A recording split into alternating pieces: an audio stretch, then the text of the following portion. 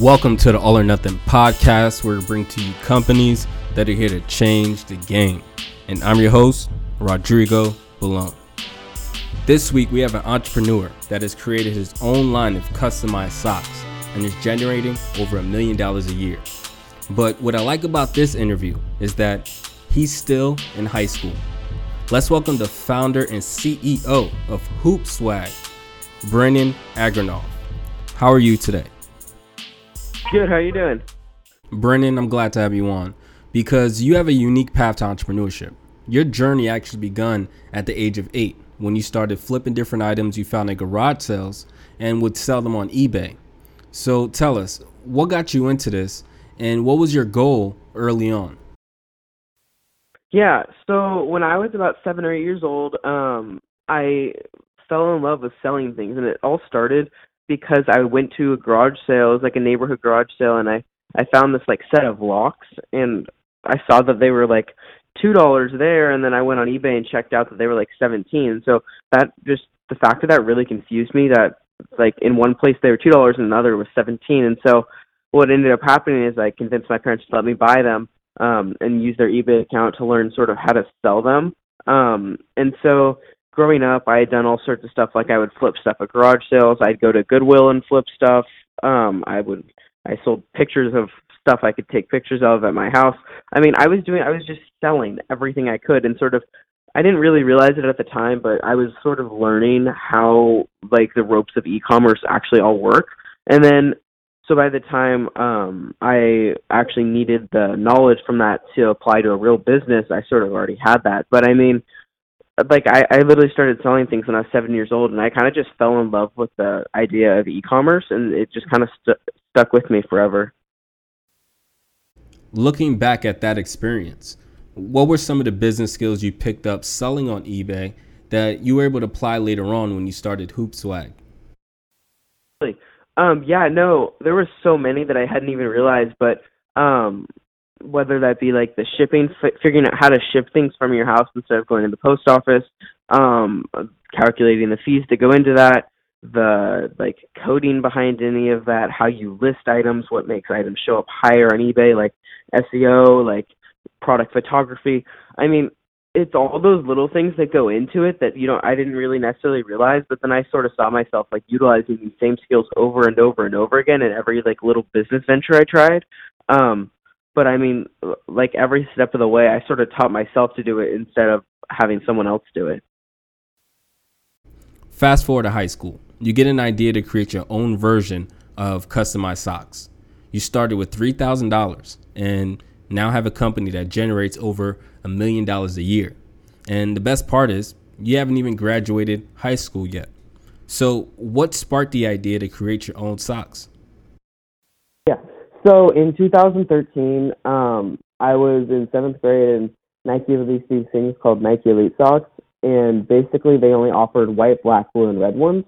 And kids were paying $14 just for these like plain, boring socks at the time. And for me, that was sort of like it was shocking, like that. Why are people doing that? And so I started to question it. And then one day on Instagram, I saw a pair show up that was super colorful. And I really had no idea how these socks like existed, because I'd never seen anything like them. And it was like I fell in love with these things. And then what happened is I ended up saving up all my money one summer to buy a pair for like $40 or $50.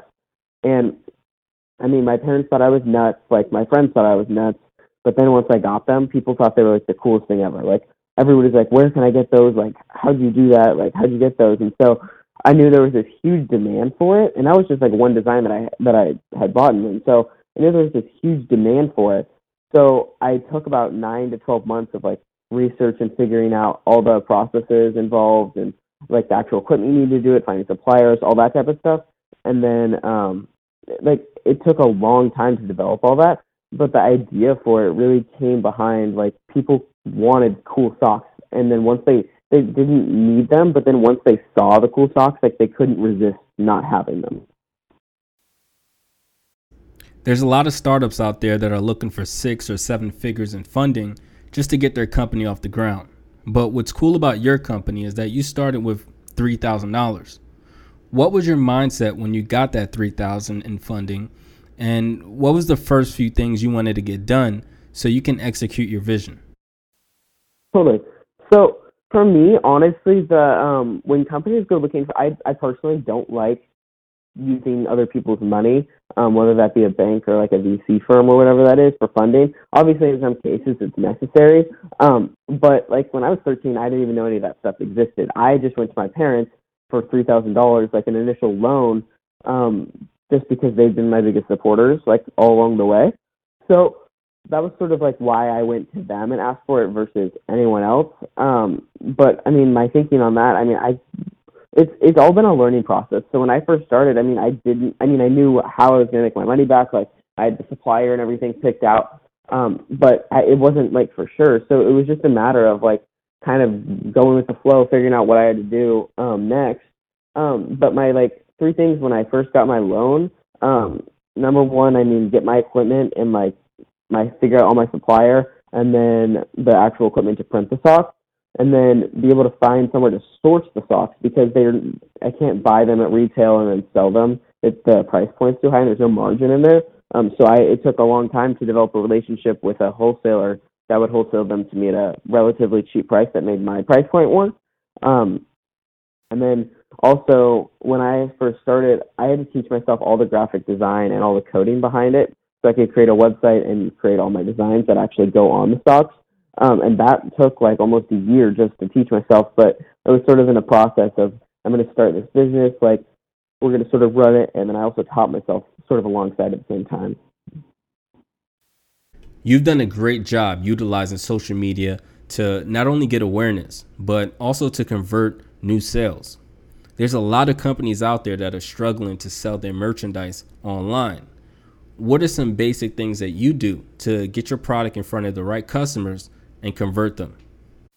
A big thing for me, well, first of all, so I'm 17 now, but I've basically been selling to my own age group, like throughout my past 4 years with the company, which has been really interesting and useful for me because I know how to sell to my own friends. Like imagine trying to make a product for your friends. So my product that's been one way that I've been really successful on social media, is that my product looks good, and I know how to display it the right way that people want to see it. And then another big thing I've sort of figured out is really just making sure you're reaching the right people, because I think a lot of times, and I know when I started out, I didn't know how to reach the right people, but I sort of figured out the ways to interact with the correct people that will actually eventually are interested in your product, because it's a waste of everyone's time if you are like interacting with people who really don't care about your product at all, because in the long run, they're not going to buy it. So it's a matter of creating those initial interactions with people who actually care. And then once you have those like initial people that you know care about your product and care about your brand, it's a matter of not keeping them on board, but keeping them interactive. Like, why should they keep following you? Why should they care about what you're doing? And I think a big thing that I've learned is that you don't need to post your product over and over, because people are smart enough that they know you already are. Like, as a business page, they already know that you're selling something. So why keep shoving that in their face? Like, hey, I'm selling this, buy it now. It's a matter of creating content that's curated and that is actually, there's some value in it for them. The content's valuable. They like seeing the content every day. They look forward to seeing the content every day. So it's a matter of providing like really value content and then somehow weaving in there selling your product at the same time. And finding that balance is really difficult, but then when you do find it, it makes it very easy. Hoopswag as a company has had fast growth. What measures are you taking to make sure that you're growing just as fast as the company?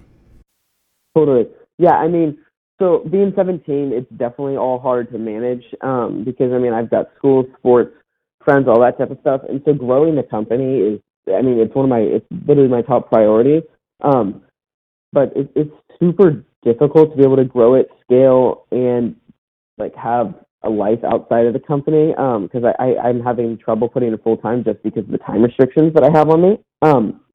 But I mean, it's super important that like as the company grows, I sort of evolve with it, and whether that be handing off tasks, hiring more people on my team to help cover everything, and then me sort of focusing on bigger picture stuff. I mean, it's definitely hard for me to give some of that stuff up, but it's just part of what I have to do to keep evolving my company. So if running and growing your business wasn't impressive enough, During that time, you taught yourself how to code and to do graphic design as well. I think that's a great sign of a leader that will be successful long term because you're not only in tune with your business, but you're in tune with the market as well. How has picking up new skills helped you manage the company?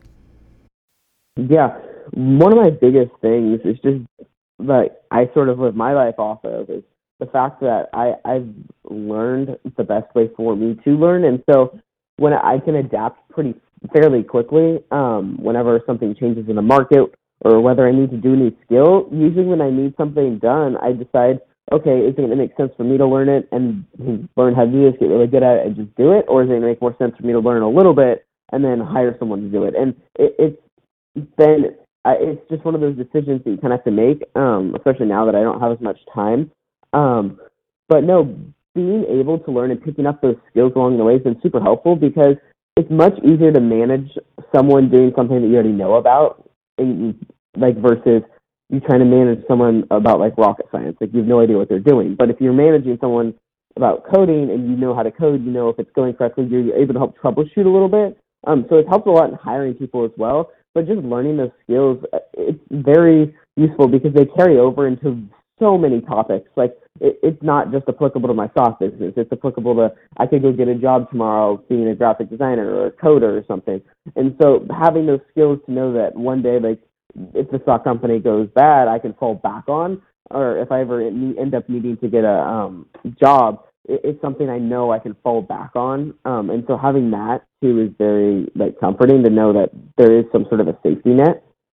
You have hundreds of designs, and to be able to create that many designs and have a quick turnaround is pretty impressive. You obviously understand the importance of a solid operational process. So, what are some key aspects that you put in position to be efficient and effective? Definitely. So one of the biggest things for me, I mean, operations has definitely been like one of my biggest issues, or it's a continuous issue, just trying to get stuff in and out. Because like that is one of our biggest focuses is that you can order today and we'll have it shipped tomorrow by noon. So regardless of any design. And so one of the big things I've been able to do to make myself successful in terms of operations is we're never like not evolving our process, and we're always looking to automate more things and cut out the need or the possibility of human error. So like even now, we literally are always evolving, and so now we're looking at buying new equipment that could potentially speed up our processes, looking at new like materials and ways we could actually speed it up throughout the processes. Because making socks sounds pretty simple, but it's actually a really complicated process. But just making sure that we're always evolving and looking for a better solution instead of just sitting there and waiting and kind of sitting on one solution that we think works well. We're always pushing to find something new because there's always something new out there and you're always going to be able to innovate. It's just a matter of are you going to go find that innovation and be able to come up with creative solutions to problems that may not seem solvable. And that's been one of our biggest challenges, but also something that's made us super successful is we've been able to take these problems that look like they can't be warped into a solution, and then we're able to find a creative solution that works, and then we just keep going and going and evolving. And so, I mean, it's just slowly evolved. And like even today, like even later today, I'm meeting with a manufacturer supplier to get a new equipment. So I mean, it's not like a game where you can go, okay, I got my manufacturing set up. That's great, we're done. It's every day you're improving on it. After browsing your website for a few minutes, I could tell right away that you have good marketing instincts. For example, one of the ways you market your company is through Team Socks. You supply different high school sports teams throughout the country with Hoop Swag socks, which in turn get your target customers to not only try out your product, but to market them as well. Can you talk about the importance of leveraging others to help build your brand? Totally. Yeah. So one of my favorite things I've come up with so far is the high school basketball program, and that's sort of what you're talking about. I think you saw on our site. We basically give out free socks to varsity basketball teams all over the U.S. And in return, we also put them on our site and send them a link, and any sales from their like custom sock on our site, they get 20% back. So it works out great for these high school programs. They're making money. And then also, like you said, we're getting our socks on our target customer. We're getting our name out there. And what ends up happening is that the other kids from the school see these socks. Like, holy cow, these are cool. Like, I want some of these now. And so it just starts spreading like word of mouth. It just takes off. And so I tried it last year with like 30 different teams just to kind of get a feel for it. And it was super successful. So this year we're looking to launch like nationwide, because last year was only like 2 or 3 states. But being able, like, I didn't really know how well it worked at first, but then sort of after I kept it going, I mean, I sort of realized, I was like, wow, this is perfect. Like, I'm getting people to wear my socks, that I'm actually making money, and, like, I'm gaining customers. So, I mean, that has been really useful, leveraging sort of people all across the nation, word of mouth, and then also lots of people just spread my, like, company word of mouth because of the fact that we have really good customer service, and like our shipping's fast. We take care of you as a customer, whereas a lot of our competitors don't really do a great job of actually like making sure the customer's always happy. And that's been one of our biggest, like, you got to do this. Like, that's just sort of been my company vibe the whole way. Recently, your team acquired one of your competitors called thesockgame.com in exchange for their customers and designs. That was a big move from a young player in the game. What made that deal attractive to you? Yeah, so that was fun.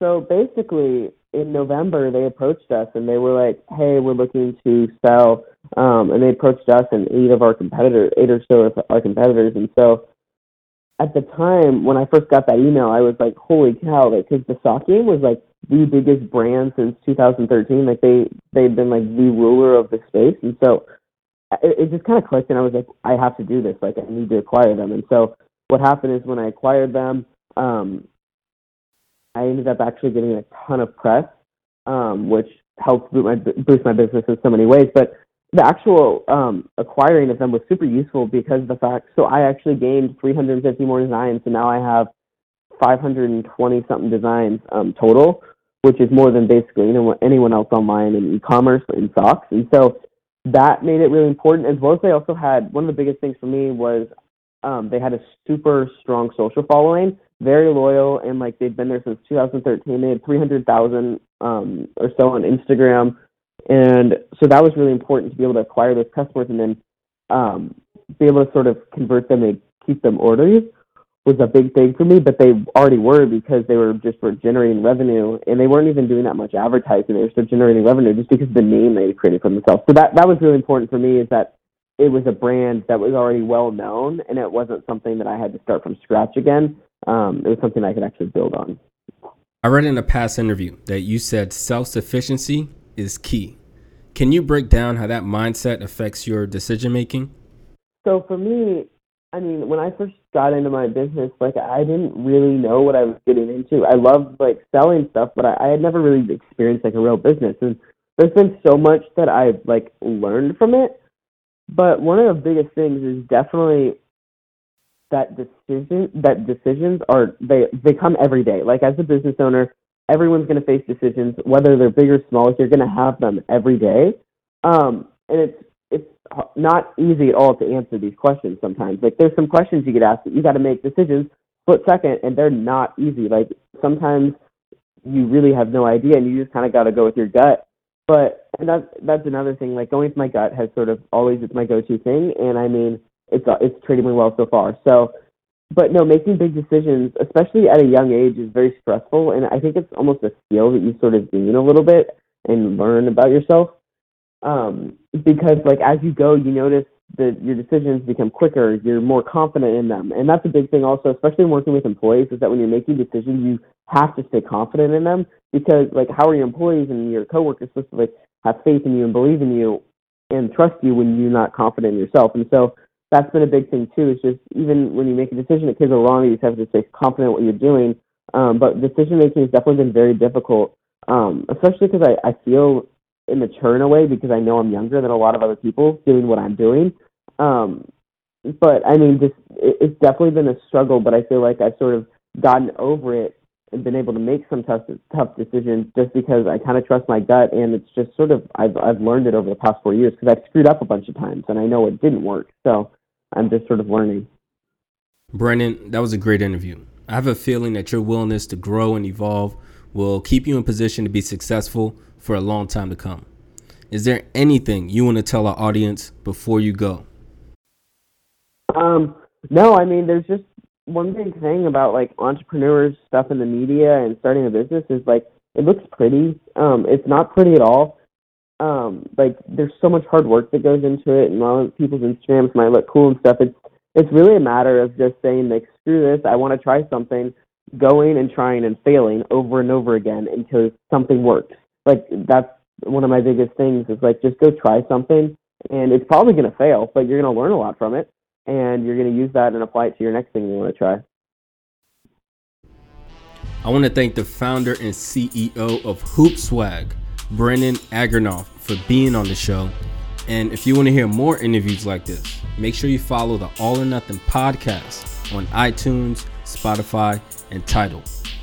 That's a wrap for this week's episode of All or Nothing, where we bring to you companies that are here to change the game. And I'm your host, Rodrigo Balone.